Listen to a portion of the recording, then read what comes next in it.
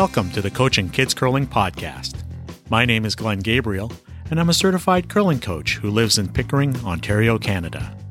The goal of this podcast is to give you, the youth curling coach and organizer, the advice, resources, and inspiration you need to make your program better. In a previous episode, I gave you some basic information about Little Rocks or U12 bonspiels. What are they? And how do you know if your kids are ready to play in them? In today's episode, I'm going to try to convince you not to organize your own Little Rocks bonspiel. But if you insist on going ahead with it, I'm going to give you some initial steps to help you put together your own event. So, you want to organize your own Little Rocks bonspiel. Are you nuts? Why on earth do you want to do this? As someone who's organized a Little Rocks bonspiel for the last 9 years, you're about to throw yourself into a bottomless pit of work. So, my first question is why? Why on earth do you want to do this?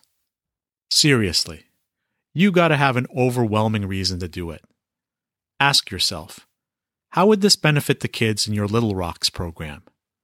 Is it giving your kids a competitive opportunity that no other bonspiel or event can provide? Are you using the bonspiel as a fundraising event? If you can't answer the why question, save your energy for another project. But suppose you've made up your mind. You're going to organize your own Little Rocks bonspiel, come hell or high water. Ask yourself, how is your event going to be any different from any other Little Rocks bonspiel? What unique aspect can you bring to the event? And, going back to the original why question, are there other events that can achieve the same goals? Do you really need to organize a full bonspiel? I'll talk about this later in the episode. Now, time for the logistical stuff. First, contact your club manager, ASAP, and figure out a date.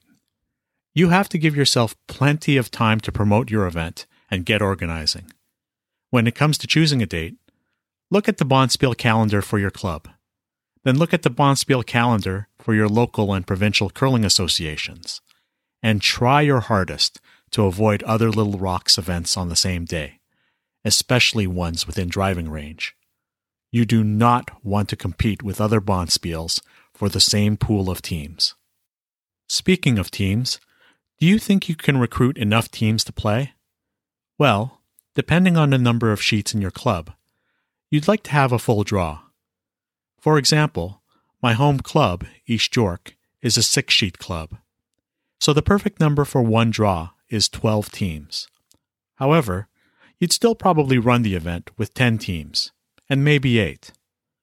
Now, think about how many teams from your own program you could possibly enter into the bonspiel. After all, if you're going to go through the trouble of organizing your own bonspiel, you might as well give as many of your kids the competitive opportunity to play in it. It's also your home turf, so your kids don't have to worry about travel or getting used to a new building. Now here's a list of some common to-do items. Volunteers. Do you have people who can help you? You may be a great organizer, but you can't put on a bonspiel without a lot of volunteer help. You can start by asking the parents of the kids who are on your bonspiel teams, since they're going to be there all day anyway. Of course, ask your regular practice volunteers, and remember to send out an email to your club's mailing list. You'd be surprised who might help you, especially if it's only for part of the day. Some of the tasks you might need help with might include check-in desk, raffle ticket sales, food distribution, cleanup, and indoor game activities. Registration. The registration process is something you'll need to set up relatively early. Are you asking people to register using a paper form and check? Is there online registration? In either case, who is responsible for setting those things up? Do you have someone who can help you? Prizes. At the end of a bonspiel, there's usually a big prize table with at least one prize per curler. For my bonspiel, that's about 50 prizes.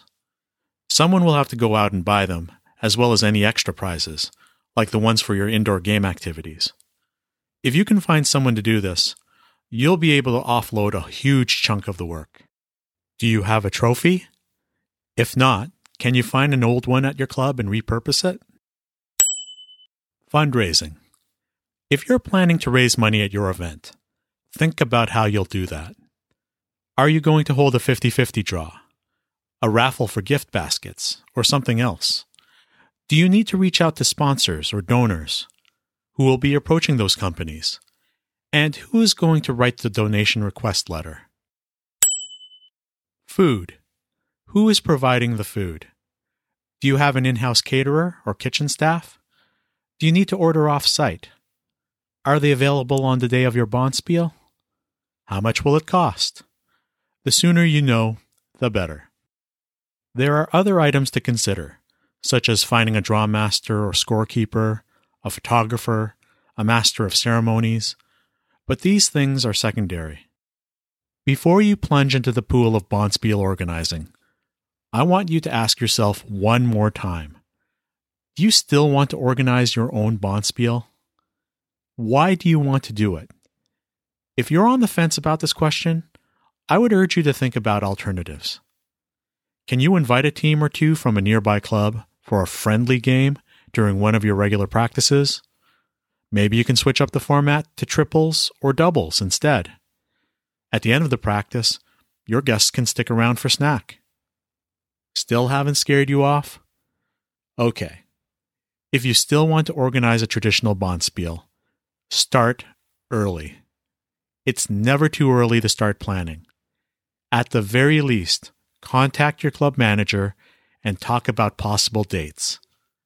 I know of some program organizers who plan their bonspiel calendars as early as summer. So make sure you're in the discussion. Get your information out there. Finally, I want you to look ahead and picture yourself at the end of your bonspiel. You're in the club lounge and the place is empty except for the bartender and cleaning staff. You're putting things away and you're exhausted, physically and emotionally. Here's a pro tip. Don't schedule a regular practice the day after your bonspiel. Give yourself a break on Sunday. That said, if you still insist on running a practice the day after, at least let another coach handle it. Take the day off. You'll deserve it. Okay, now it's time for this week's Coaching Tidbit. In this segment, I share a piece of coaching information that might help you in your coaching education. The Ontario Curling Council has created a new video series called The Inside Sheet with DJ Brooks. Lisa Weigel, longtime lead for Team Homan and new member of Team Jennifer Jones, was interviewed for the latest episode. Lisa started curling in Little Rocks at age 8. When she was asked about what she liked most about curling back then, she said, "Hot chocolate and Timbits." The best part of this series is that questions are submitted by the kids. So give that episode a listen, and listen to the first episode with Emma Miskew. You can find the link to the OCC website in our show notes. This has been the Coaching Kids Curling Podcast. To reach me, Coach Glenn, please email coachingkidscurling@gmail.com. To subscribe to our podcast, visit our website at coachingkidscurling.com. You can also find show notes and links to the resources mentioned in this episode and in previous episodes. The intro and outro music was Golden Sunrise by Josh Woodward. Thanks for listening. Good luck and good curling.